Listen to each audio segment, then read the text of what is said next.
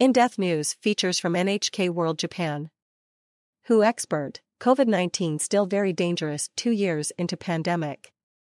2 years since the World Health Organization characterized the COVID-19 outbreak a pandemic, cases and deaths around the world are declining. Some countries are starting to lift restrictions on business and social life as they look to usher in a new normal. But are we actually at the end of the pandemic? Dr. Maria van Kerkhove, the WHO's technical lead for COVID-19, tells NHK we're not there yet. What should we make of the recent decline in cases and deaths? I think one of the reasons we are seeing that decline is because many countries have actually passed their peak of Omicron. Others have not. However, a number of countries have actually reduced the amount of testing that they have been doing, because many countries feel that the pandemic is really over. And unfortunately, it's not. Unfortunately, we're still in the middle of it. The reason we've seen such a decoupling of cases and deaths is because of vaccines and the use of vaccines worldwide, with more than 10 billion doses being used worldwide. However, there's still a large number of people who don't have access to the vaccine. And so the deaths that we are seeing, which is still between 50, 60, 70,000 people per week, it's an incredibly high number. Do you think the threat posed by the virus is going to become less severe? For a virus to become endemic, and SARS-CoV-2 is on its way to becoming endemic worldwide, that doesn't mean it's not dangerous, and it doesn't mean that we give up. We won't prevent all infections, we won't prevent all onward transmission, but we have to take the heat out of this. It's still transmitting at a way too high level, and we have the risk of future variants of concern. And this is what provides us with a lot of uncertainty as we think into the third year and even into the future. What do you expect to happen with the virus? The virus is still evolving, so we expect there will be more virus evolution. There will be further changes to SARS-CoV-2. The uncertainty is what the next variant will look like. Certainly, we think the next variant of concern will be more fit because it will have to replace whatever is circulating. So whatever emerges, it's not necessarily just the emergence of a variant that has to replace what is circulating. So it's likely to be more fit, more transmissible. About severity, we have to be very careful because it can either be more severe or it can be less severe. There is no certainty that the next variant of concern will be less severe, and there's a lot of language recently of people stating that the next variant will be less severe. So the virus is not actually getting less severe? I'm sure you've heard the suggestions that Omicron has become more like the common cold. It hasn't. It is still a very dangerous virus. And even some countries that have gone through their Omicron wave had higher numbers of deaths than during the Delta wave. So it is not the common cold. It is also not influenza. One of the future trajectories of this virus of SARS-CoV-2 will be seasonal patterns.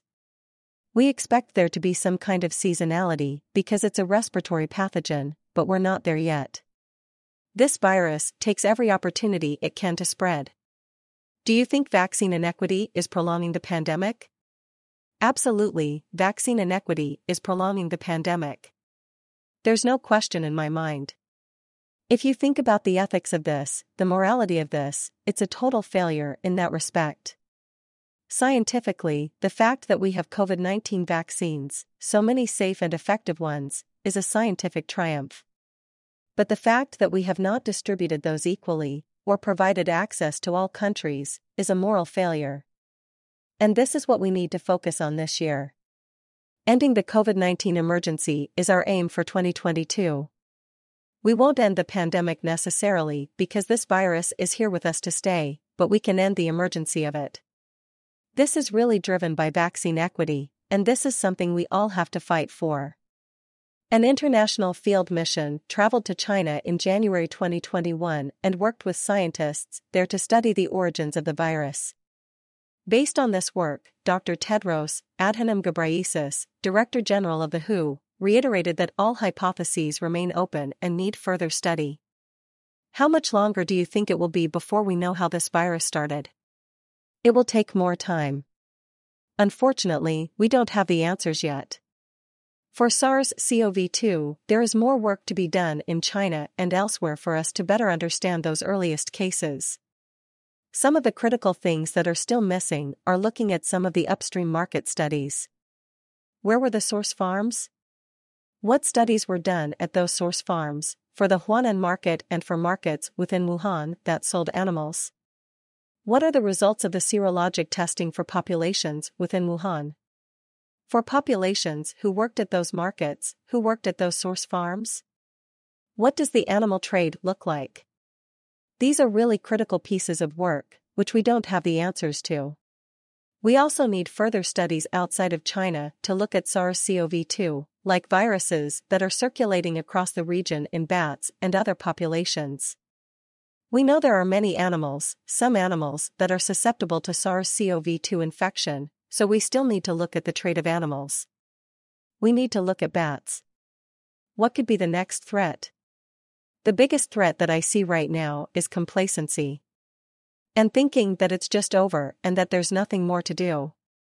We are asking all people, all governments, to remain cautious. I think all of us are really fatigued and really tired and really want to be done with this. Just because we're tired of this virus doesn't mean that it's done with us and we can't give up. Koyama Shoko. NHK World. Correspondent.